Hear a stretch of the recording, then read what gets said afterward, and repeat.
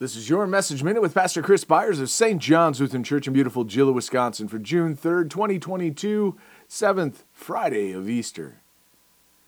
So they asked him, "Teacher, we know that you speak and teach rightly and show no partiality, but truly teach the way of God.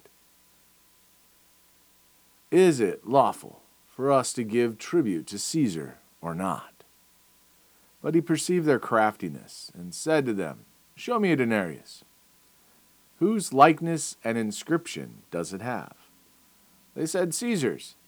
He said to them, "Then render to Caesar the things that are Caesar's, and to God the things that are God's." And they were not able, in the presence of the people, to catch him in what he said, but marveling at his answer, they became silent. Luke 20, verses 21 through 26.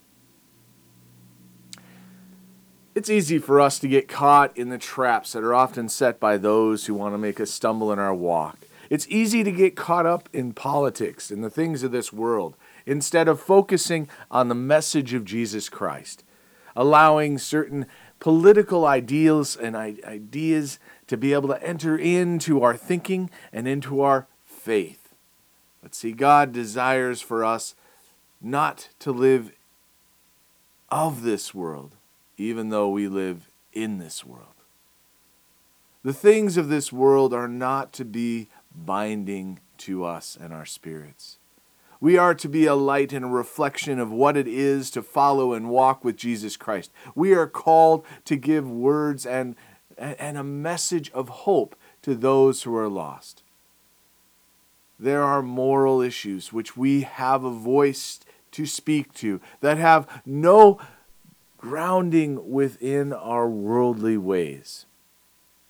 Yet so often we become caught up in the arguments. We become caught up in the things that are Caesar's of this world, as it covers up the reality of who our God and King truly is.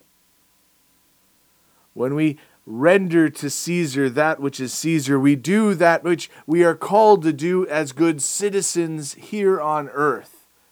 But we also remember that we are citizens of heaven. We are only sojourners here on this mortal coil. And we can stand firm in that truth, that faith, knowing that Jesus Christ walks with us and understands the things that are in this world as he calls us to live above it. And the prayer and the hope that we are not caught up in the lies and all the chatter that tends to obscure the focus of our calling. Jesus quieted the voices of those who wished to attack him because he spoke to their hearts. Let us pray. I thank you, my heavenly Father, through Jesus Christ, your dear Son, that you have kept me this night from all harm and danger. And I ask you to protect me this day also from sin and every evil, that in all I do today I may please you. For into your hands I commend myself, my body and soul, and all that is mine. Let your holy angel watch over me, that the wicked foe have no power over me. Amen.